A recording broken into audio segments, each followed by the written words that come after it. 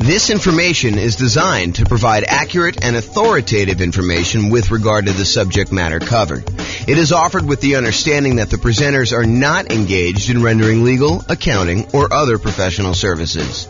If legal advice or other expert advice is required, the services of a competent professional should be sought. Welcome to the Arden Arcade Real Estate Investing and Real Estate Financial Planning Podcast. Learn all about investing in real estate in Arden Arcade, California, with a combination of real estate financial planning and modeling, with numbers specific to Arden Arcade, plus syndicated, more generalized recordings of live and pre-recorded real estate investing classes, not all of them specific to Arden Arcade.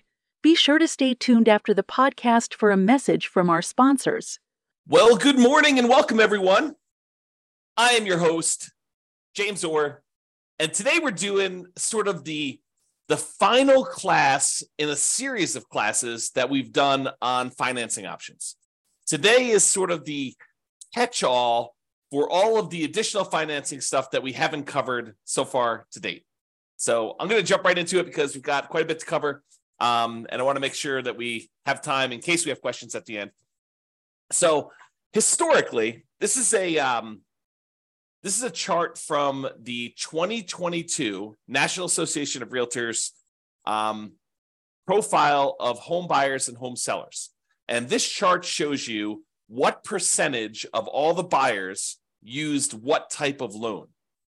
So of all the buyers, 62% of the buyers that purchased the property in 2022 from their survey used conventional financing.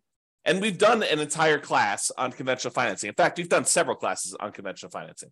So if you have questions about that, that's not what we're covering today. This is the class on all the other types of loans. But 62% of them use conventional financing. 17% of all the buyers used FHA financing. And we've done a separate class on FHA financing.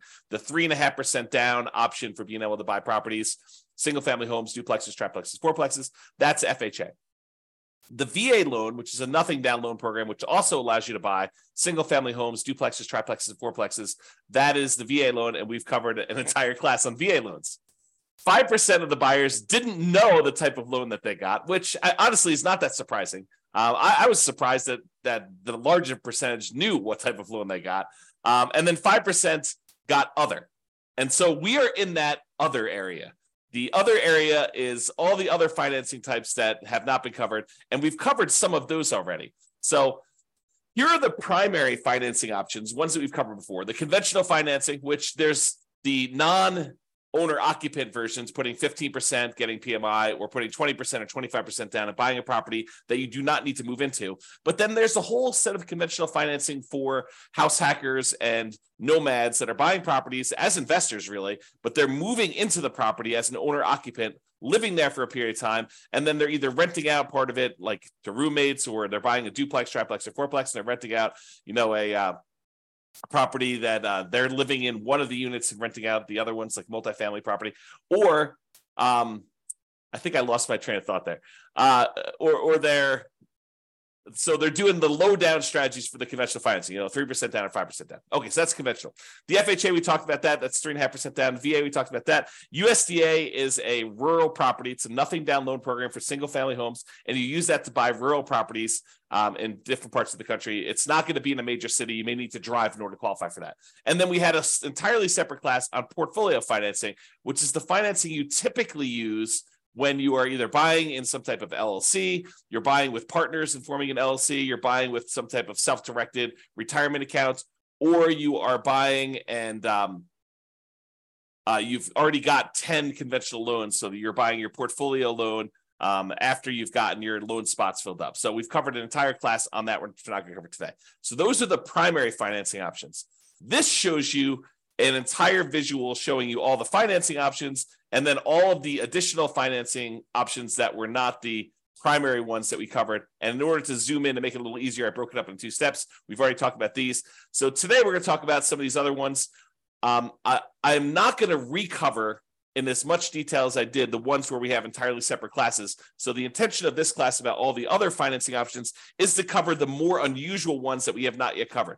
And they're so unusual that there's there's not going to be a ton of detail for you to go into because they're really, really unusual. You'll see what I mean here in a second. So creative financing, we've done an entire series of classes on that. That's all the owner financing stuff, wrap financing, buying properties subject to the existing mortgage, doing any type of loan assumption on really low interest rate mortgages there, lease option, lease purchase, the whole rent to own family, any agreement for deed, bond for deed, contract for deed, anything like that. That's all part of the creative financing family. And we've covered that in a separate class. I will very briefly run through those, but honestly, go watch the full, I don't know if it's I think it's a 2-hour class we did on just creative financing by itself, if you were interested in that.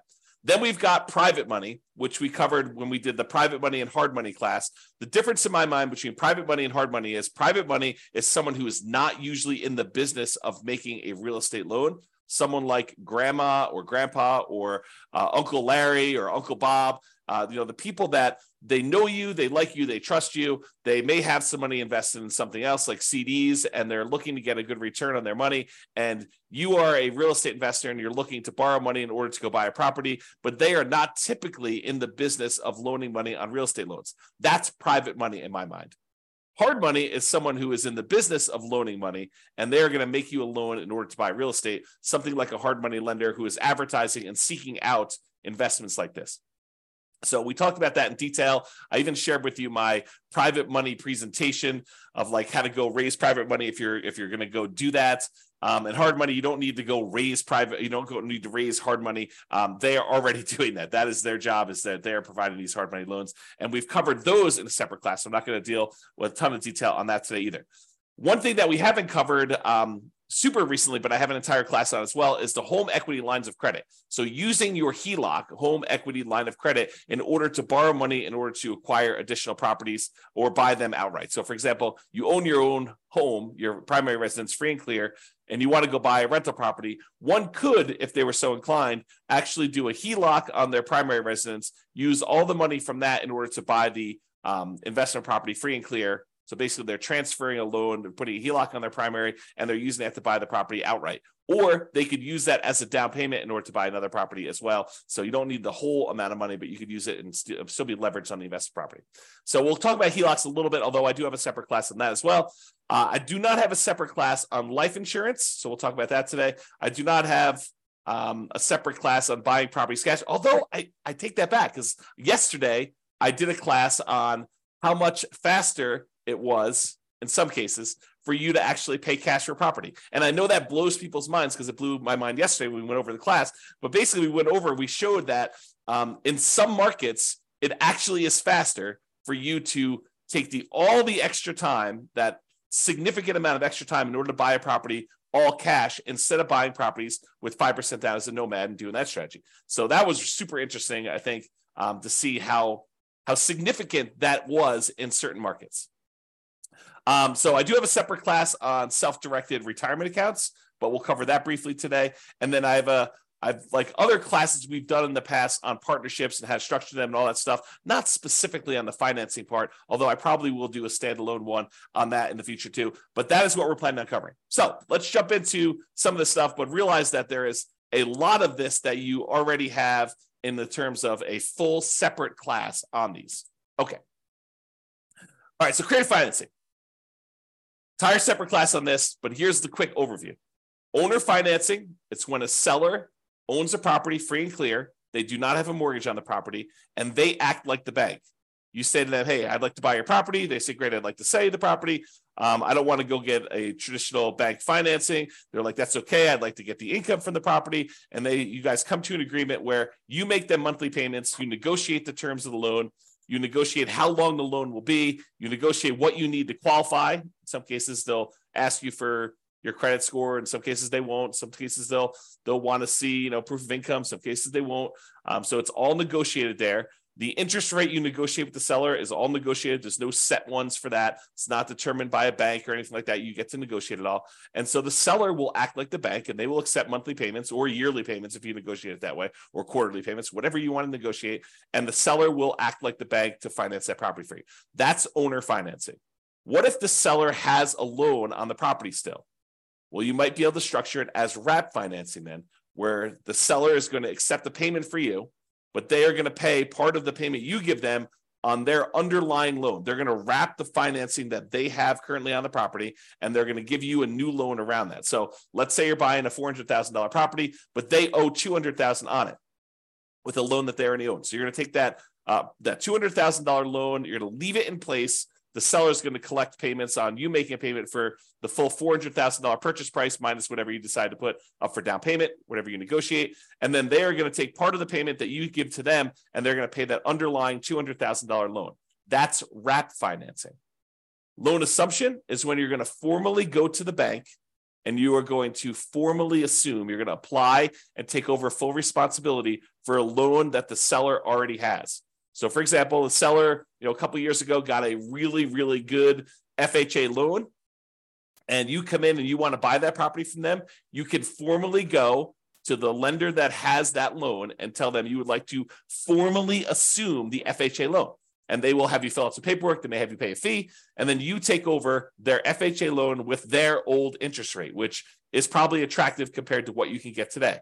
The tricky part about doing loan assumptions in today's market is, in a lot of cases, not every single case, but in a lot of cases, the seller has acquired a property where they got their loan a few years ago, and the property values have gone up very rapidly since then. So they may have some equity that you may need to negotiate in some form or pay them in order to be able to formally assume their loan. Okay, so that's loan assumption. That's part of creative financing. Then there's the whole rent to own, lease option, lease purchase family, which is you agree, you go to a seller.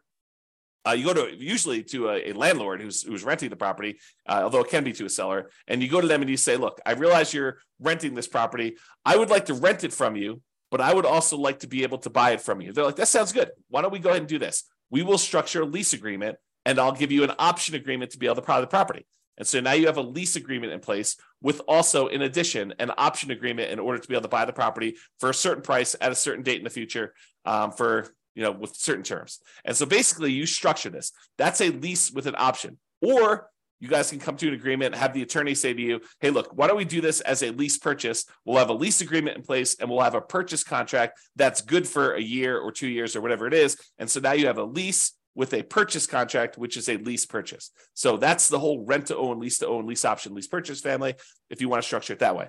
Then there's the whole agreement for deed, bond for deed, contract for deed, installment land contract.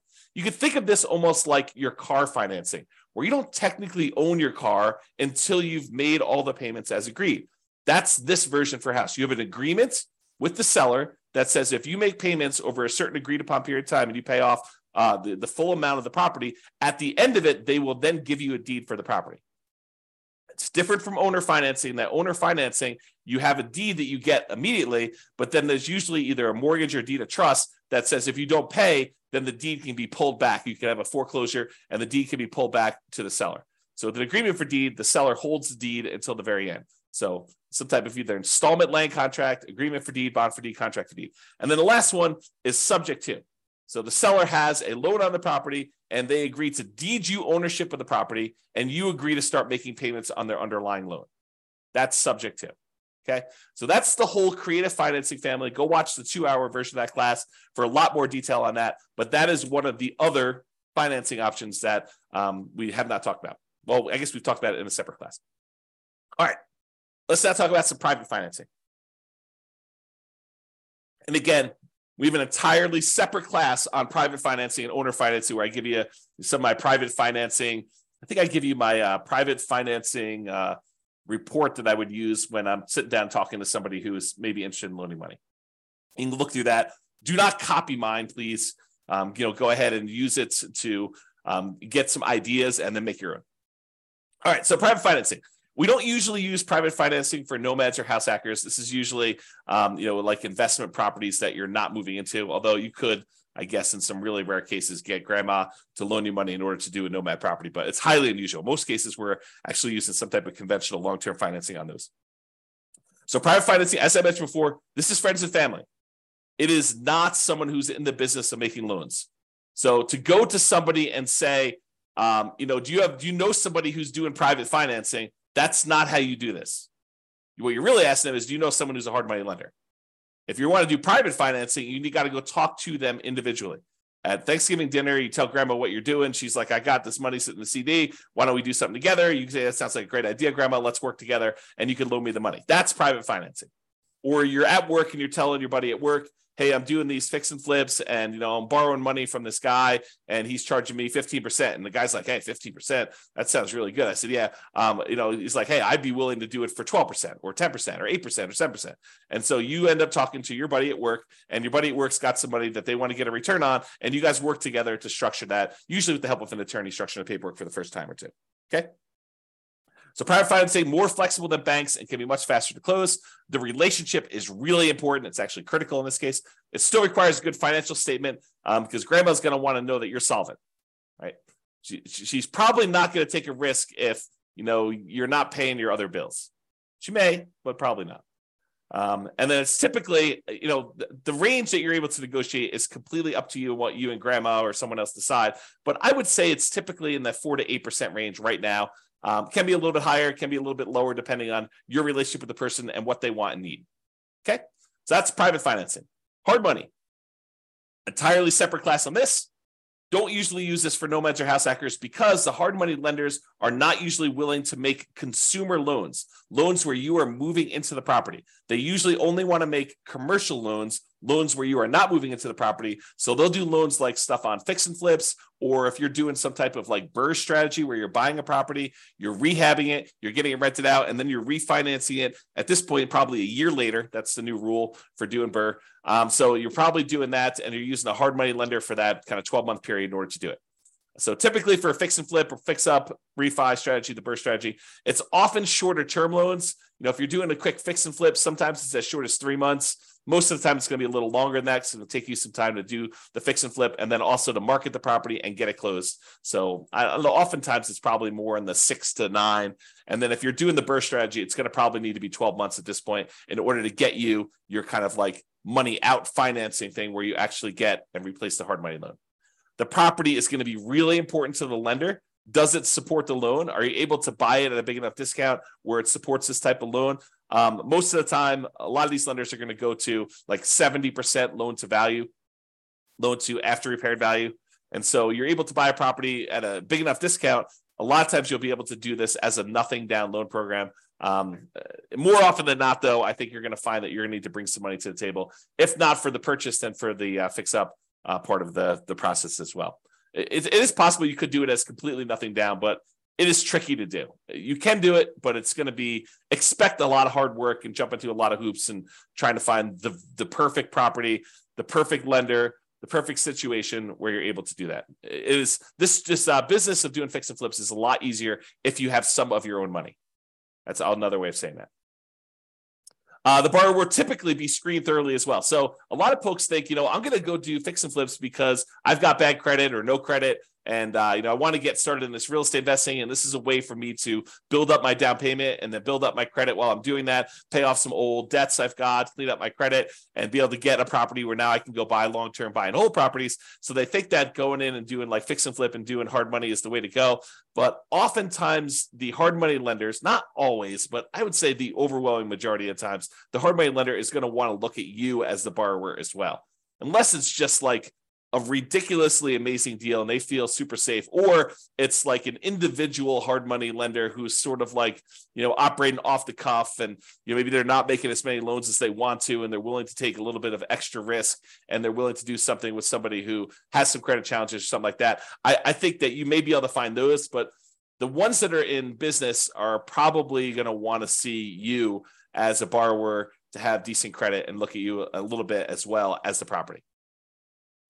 So the hard money rates tend to be in that 10 to 15%, sometimes a little bit higher, sometimes a little bit lower, and usually paying 1 to 5 points. A point is a percent of the original loan amount that you're getting. And so they may charge you, 2 points and 15% or something like that in order to do it, which means you're going to pay 2% of the initial loan as a fee in order to get the loan. And then you're going to pay 15% per year interest on that. So if you only hold it a half year, you're only paying half of that. But if you fold it the full year, you're paying 15% of the original balance.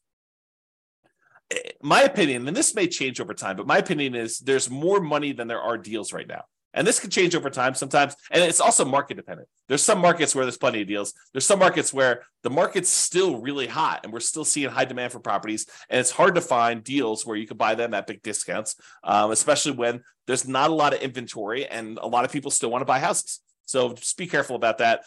It could change over time too. So realize that just because it is one way now doesn't mean 6 months from now or 2 years from now or 5 years from now or 10 years from now, that doesn't change. And hard money can be used in conjunction with other financing. So sometimes we'll go and want to do owner financing with a seller, and we'll use a really small hard money first mortgage in first position, where we're borrowing, $60,000 to go buy a $500,000 property. We're giving $50,000 of that to the seller in order to get the owner financing. Then the seller is carrying back a note for, $450,000 on a $500,000 purchase. You're giving them $50,000 of the $60,000 you borrow, and you're taking $10,000 in order to do repairs and for some holding costs or whatever else you're doing there. So that's an example where you could use hard money in conjunction with another strategy, for example, that owner financing deal. All right, so that's hard money. Lines of credit, entirely separate class on lines of credit as well. Usually it's using equity you have in your existing properties up to a certain loan-to-value limit. The loan-to-value limit does change a little bit depending on whether you're doing owner-occupant properties, like your property that you're living in, or you're doing investment properties. I would say it's more common to have these on owner-occupant properties you live in, than to do them on investment properties, although you can find banks occasionally who are willing to do these on investment properties. They tend to be more variable rate loans, although you could probably find some exceptions to that. And they have different maximum interest rates if you're doing that, and also maximum loan to values. This is the idea behind this is you could tap into equity in another property to finance a new property. The thing you need to be careful of when you're thinking about lines of credit is that make sure that the money you're pulling out of the HELOC, that the new property you're buying supports the payment on that as well. Otherwise, you've got this payment on your HELOC, and you may have used that money as a down payment, as an example, and then the property needs to support and get a big enough return, and it's going to be like what you would look at normally as your cash on cash return on investment, because normally it's thinking you're using that down payment, you've got that as money out there. So now your cash on cash return on investment needs to be enough to pay the payments on that HELOC that you got. And depending on what market you're in and what interest rates are in the property you're buying, that sometimes is hard to do. In some markets, it's easy to do, but in some markets, it's really difficult to do. So another little warning about HELOCs is, in some cases, these HELOCs can be closed early in times of tight lending periods. So if we see some type of financial crisis, it's not unheard of to have the bank call you up and tell you, hey, look, we're closing down your line of credit. Maybe they're telling you we want to see, depending on what your agreement actually with them says, but maybe they want you to pay off the amount that you owe in a certain period of time. Maybe they'll convert that to a fixed period loan, but they won't let you borrow any more. So realize that there are times when the lender's appetite for these can change, usually with some type of financial crisis, like 2008, 2009, that sort of stuff, where now the lenders are no longer willing to have these home equity lines of credit out there and available to you in case you want to use them. So if you think this is going to be a strategy you could use universally, that may not be the best plan. If you think, hey, look, my plan is to go buy all these properties and have HELOCs on all of them, and then to use these HELOCs in order to acquire properties, that may work great until they close down all the HELOCs. And then you'd have to change your strategy. So just realize that can happen, kind of thinking ahead when you do your strategy. All right, life insurance. So I'm not an expert on life insurance, and there's not a separate class on this. So I'm going to try to cover it as well as I can, but realize that you want to go talk to, if you have a life insurance policy already, you want to go talk to your existing rep who can actually walk you through this. And if you're thinking about doing this, you should really study this. And there's a lot of, how can I describe this? There's a lot of information out there about life insurance that is designed to be persuasive to sell you life insurance, but is worded oddly. So there's a period of time a few years ago now, probably 3 or 4 years ago, where me and a couple friends were really digging into this life insurance idea. They talk about like the infinite banking stuff and everything like that. So there's a period of time where I was doing a ton of reading and a ton of studying this. And one of the things I came away with is the way that some people were wording their description of life insurance and how it gets used. While it was technically correct, it was, in my opinion, misleading. It was worded in such a way that you could interpret it in a true way, but you could also say that's not exactly what's going on there. So just be real, like eyes wide open if you're going to go do life insurance. Not that it's a bad thing, but realize that if it seems too good to be true, it probably is too good to be true. I guess is another way of describing what I'm talking about here. Okay, so the idea behind life insurance, though, is you could pay a company, a third-party life insurance company, and you can pay them a certain amount of money. And this is like term life insurance. I'll give you the really brief thing. So you pay a certain amount of money, and for a certain period of time, like the next year or 5 years or whatever it is, if you happen to die during that period of time, then the life insurance company will pay out. So, for example, maybe you pay in, I don't know what the numbers are, but let's say you pay in $1,000 a year for the next 5 years. And if you die at any point during the next 5 years, they will pay out, $1 million. I don't know if those are the exact numbers, but the idea is you pay in a certain amount of money and they pay you out a certain amount of money if you happen to die during that period. And there are usually some exceptions, like, if you die in within the first 3 months of the policy and it was, by your own doing or something like that, then they may not pay out. So there's usually some type of carve out for this type of stuff. So for life insurance. So that's sort of term insurance, and you don't have any residual balance. It's not like you pay the $1,000 in, and you've got an account with them that's accumulating or accruing or whatever it is like there. You pay them a certain amount of money, and you get the life insurance benefit from that. But there are all sorts of variations, and they go by a whole bunch of different names. There's a wide range of all this stuff. But basically, you can choose to pay in a larger amount to the life insurance company. And they will then invest that money and they will earn a return. And then they will have your balance with them actually grow. And so part of the money is going to pay a life insurance premium so that if you do die, there is a big payout. But in addition to that, you're paying more than the amount that you would need to have paid just to have gotten that life insurance benefit. And then they're taking part of that extra money and they are investing it on your behalf. And so what are they investing in? I don't know. You can go look up their kind of guidelines exactly, but a lot of times they're investing in stuff like stocks or bonds or other investments that they might have. And in some cases, what they're doing is they're taking the money that they have and they are loaning it out to the actual holders of the policy. So for the example, so over the last 10 years, let's say you've been putting money in this life insurance kind of policy that you've got there. And over that time period, you've grown a balance with them where you have $100,000 sort of like accrued with them internally in your account. And they want to go and they say, look, you've got this $100,000 invested with us. What do you want to do? And you could go to them and say, I would like to borrow against my $100,000 that I have with you. And then they will loan that to you and they will charge interest to that. And they may not charge you the interest directly. They may sort of do some accounting where maybe there's payments on it, maybe there's not payments on it. You really need to go talk to your policyholder as to what this might work like. But realize that any interest you're paying it to yourself instead of that money growing in whatever it is there. So that's sort of the idea. So you're really just, it's sort of like a weird savings account with some additional tax benefits and maybe some, of the policy itself going to some life insurance. They get all complicated. There's lots of variations on them. So go do that. So the idea is you may decide to pay into this life insurance policy and have this be an investment vehicle. And then you could borrow money from this in order to purchase rental properties or do something else, whatever you really want to do. It's up to you as to what you can do there. And just make sure that your property can support any additional debt or interest payments that you're accruing or that you're actually having to pay by doing this life insurance policy. I'll make one other point about this life insurance. Really, you should dig in if it's something that's of interest to you. But the thinking of this is this. If you're going to go hire a third-party company in order to take this money and invest it on your behalf, they're going to go buy stocks or bonds or whatever they're going to do. Realize that they're not usually giving you the exact return that they're earning.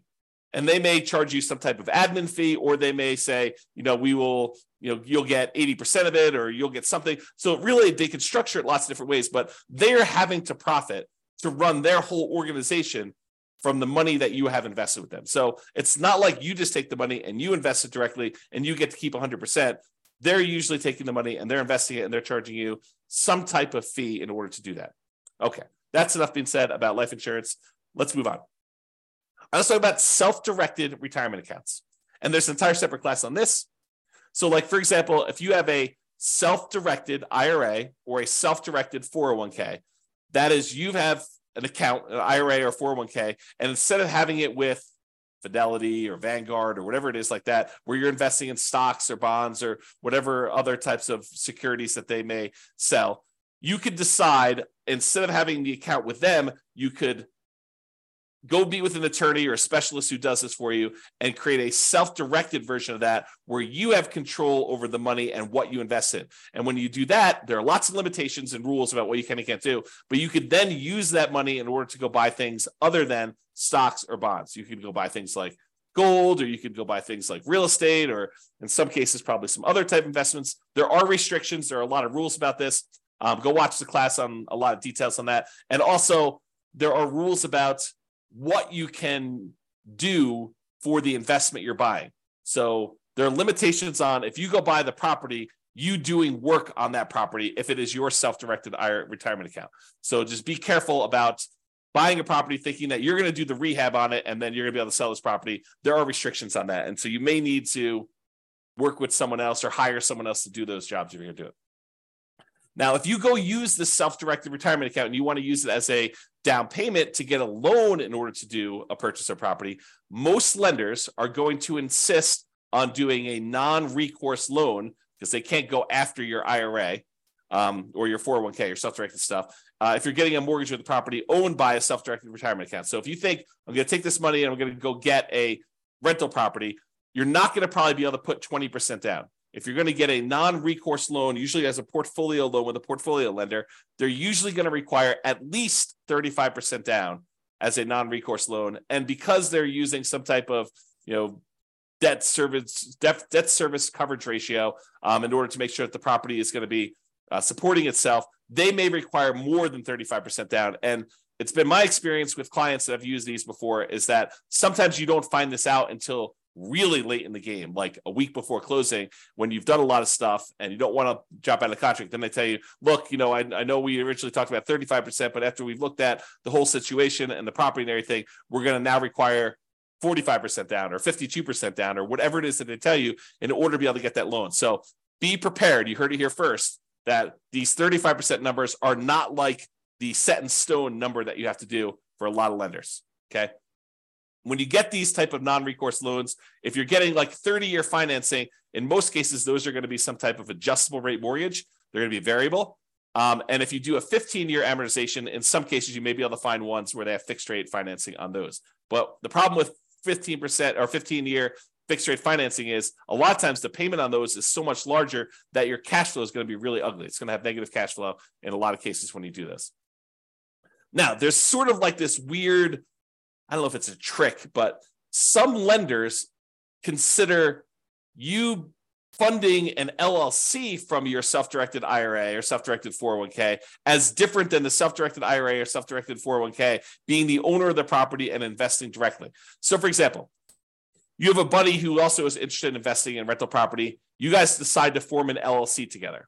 And you guys get together and your self-directed IRA is going to be the one that wants to fund the deal. So the self-directed IRA takes let's call it a 50% ownership interest, could be whatever you decide, but it takes half ownership interest in the property in exchange for providing, in this case, let's call it 20% down. And then your partner, your other investor buddy, is going to be the operating person in the agreement. They're going to go find the property. They're going to do all the work on the property. They're going to manage the property. They're going to do all that in exchange for their half of the deal. You guys are going to go out and buy a property. And for some reason, a lot of these portfolio lenders, when you're going to go form an LLC that has the self-directed IRA just being the funding partner in the LLC, they see that as different than your IRA owning the property directly. And there's probably some good reasons why, right? But then your other partner is going to have to sign on the loan. They're going to be personally responsible. They're going to be a personal guarantor on that loan. And then your self-directed IRA is going to provide that for 20% down. So instead of having to put 35% down, if your IRA owns it directly, in this case, because you formed an LLC with someone else, you're not going to be able to do this with you. You're not going to be able to partner with your LLC, is my understanding. You're going to need to do it with someone else. They will be able to personally guarantee the loan, and you will be able to do it with 20% down. So that's a kind of way to do it. Again, talk to a professional, specialize these in details, or go watch the 2-hour class to get some insight before you go talk to your guy. All right. Couple more. Cash. So yesterday, just happened to teach a class on this. We talked about, and there's lots of variations on this, but yesterday we talked about if you're doing like the nomad strategy of buying a property as an owner occupant, 5% down, moving into the property for at least a year, living there for a year. Then after you're done living there for a year and saving up your next down payment, you convert that one to a rental. You buy your next property 5% down, you move into that one, you live there for a year, and you repeat this process until you have as many rentals as you want to acquire. So using that strategy compared to somebody who is moving into a property, living there, and they buy their one owner-occupant property first, and they stay there forever. Then they start saving up using the same savings rate as the other person was for doing their nomad. So it's not a huge savings rate, but taking what seems like forever to save up to the point where you have 100% of the purchase price of the property you want to buy, and then buying a rental property, not moving into it, but buying a rental property, all cash. Then you take all the savings you have from your regular job and any positive cash flow you have from this free and clear rental property, you use that to save up and buy another free and clear property with that thing. It turns out that in some markets, that is actually faster, saving up and paying all cash for properties, than doing the nomad strategy of buying 5% down properties and acquiring that way. It depends on the market. With our current interest rates, current prices, current rents. Okay, so that's what we found out. So if you're like, who is buying properties all cash? In some cases, it's actually faster for you to be financially independent, for you to do the cash strategy versus doing financing. And I'm sure in the future, I will also do comparisons doing, 20% down versus paying all cash, and 25% down versus paying all cash, and maybe even 50% down, like 50 instead of doing all cash. Like, I'll go do all those strategies and I will show you how, and sometimes it's more effective, faster to do it other ways. And then I also yesterday looked at risk, which one is more risky. Turns out when you do financing, it is riskier. And then also how that impacts your net worth. And in a lot of cases, doing the ones where you finance properties gives you a higher net worth, although a lot of times you become financially independent where the income from your properties and your other investments actually exceeds your personal expenses faster by doing the all cash strategy. So you have conflicting goals. If you really want highest net worth, maybe you still do financing. If you want to be financially independent fastest, maybe you do the cash strategy. So it's really interesting how that varies depending on market to market. Go watch the class. I think I posted it to the website yesterday, or it'll eventually be on the podcast too. So, okay. So taking with cash, sometimes taking the significant extra time to save up to pay all cash for properties can still be a very reasonable strategy in some real estate markets. So you may think to yourself, it's going to take me whatever it is, 15 years to be able to save up to buy one property for all cash. But once you get there, maybe that is a third of the amount you need in order to be financially independent. And then you could buy your next property a lot faster because the savings you have from your job and all the cash flow you've got from that free and clear property mean that you could buy your next property in a third of the time or half of the time or whatever it is. And then when you've got two free and clear properties, the amount of time it takes to buy your third property is like almost zero, right? Because you've got all this money. It's not zero, but it gets really, really fast as you get more and more of these. Versus buying a property where you have very little cash flow, and then you buy another property that has very little cash flow. You still have very little cash flow, even though you have two properties. Okay. And as an aside, there are versions of this strategy where you buy a whole bunch of these relatively small cash flowing properties, more than you need. Like, let's say you buy 10, and then you let the equity in the properties grow up so that you can then sell off half of them or a third of them and pay off the remaining ones to get to the point where it's free and clear. And that may be the fastest strategy of all. We have to go look at that and model that and see. And I've done some modeling on it, and you can go look on the website to see it. So if you want to see some of these variations, how they compare, you can go to the realestatefinancialplanner.com/model and look up a lot of these modelings for like 305 US cities. Okay, so that's cash. Partners. Now that we've covered like all the conventional primary strategies, conventional FHA, VA, USDA, portfolio loans, we've covered all the creative stuff, covered the private money, hard money, portfolio loans, HELOCs, like we covered all these different things. Now it's time to talk about partners, because partners is really you relying on someone else to use one of these other strategies, right? I mean, they're going to get the money from somewhere. Either they've got cash, or they're going to go get a private money loan, or they're going to go get a hard money loan, or they're going to get a portfolio loan, or they're going to use a HELOC on their own property, or they're going to use their life insurance or their self-directed retirement account or whatever. And so the idea is that partners is really just meaning you're not the one getting the loan. You may go find the deal. You may decide you're going to be the one managing the deal. You're going to go do all the work and the heavy lifting, and your partner is going to come in and they're going to use their HELOC or their life insurance, or they've got a private money grandma who's going to loan them the money, or, they're going to go qualify for the hard money loan, or they're going to, or maybe you're the one that's coming in as a partner and you're doing creative financing deals and you need someone to come in with some cash. Like, there's all sorts of variations on this, but realize that it's really all the stuff we've already covered. It's not something new. Okay. And just be careful if you do partners. If you sign on the loan with your partner, this typically does count as a loan spot for everyone that signs. So if you go decide, hey, look, we're going to do this partnership, and the partner's the one primarily qualifying, and the lender, for whatever reason, says, hey, why don't you go sign on the loan as well? That does count as a loan spot for you. So if you're concerned about hitting your 10 loan spots before you have to go to portfolio financing, you want to be sure that you're not going to be one of the ones signing for that loan. And it may mean that you need to structure it slightly differently. So talk to your attorney and your lender to make sure that you got that structured right. Okay? So in conclusion, you're much more likely, as I showed you at the very beginning, to utilize one of the primary financing options when buying rentals. It was conventional financing, FHA, VA, USDA, and then other. And the other was like 5%, if I remember correctly. So 5% now, we've talked about all these other options you've got, from creative financing, private money, hard money, portfolio loans, all these other things that we've got here, those just are that 5%. So there's a really small chance that you're going to need to use these at all.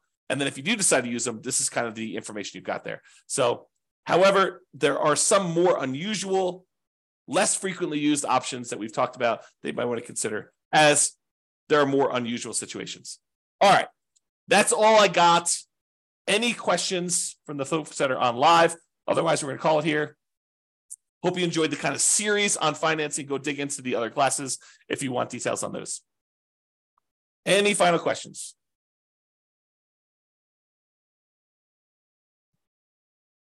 All right, that sounds great. I appreciate you guys. Thank you so much. I will talk to you all tomorrow for our next class. Bye-bye for now. With home prices up, mortgage interest rates up, and rents up, but not quite enough to counteract the higher prices and interest rates, cash flow on rental properties in Arden Arcade is harder than ever. Book a call with the Real Estate Financial Planner to apply our proprietary 88 strategies to improve cash flow on your rentals. See the show notes for a link to schedule your call and improve your cash flow today. If you're a real estate agent, lender, or professional in Arden Arcade that wants to help our real estate investor listeners, consider reaching out to learn about collaboration opportunities with this podcast. We'd love to add more value to our listeners by having you assist our investors buy, sell, and finance their real estate investments. See the show notes to schedule a call to discuss collaboration opportunities.